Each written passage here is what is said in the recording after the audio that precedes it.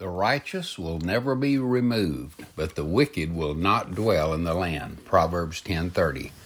This verse has a national significance. For Israel, the land was a gift from God. He gave them a Lord, a law, and a land. The promise and the threat had to do with the land. If they loved their Lord and obeyed the law, they would remain in the land.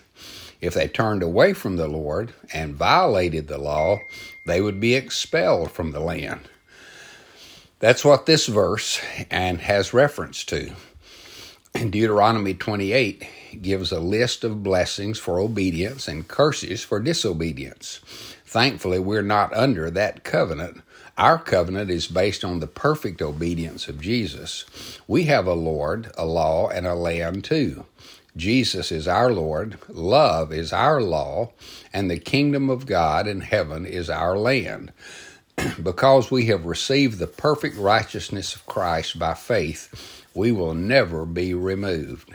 Those who do not receive the gift of salvation will not enjoy the Lord, experience and express the love, or dwell forever in the land. Father, we rejoice in your perfect righteousness and receive it by faith alone. Amen.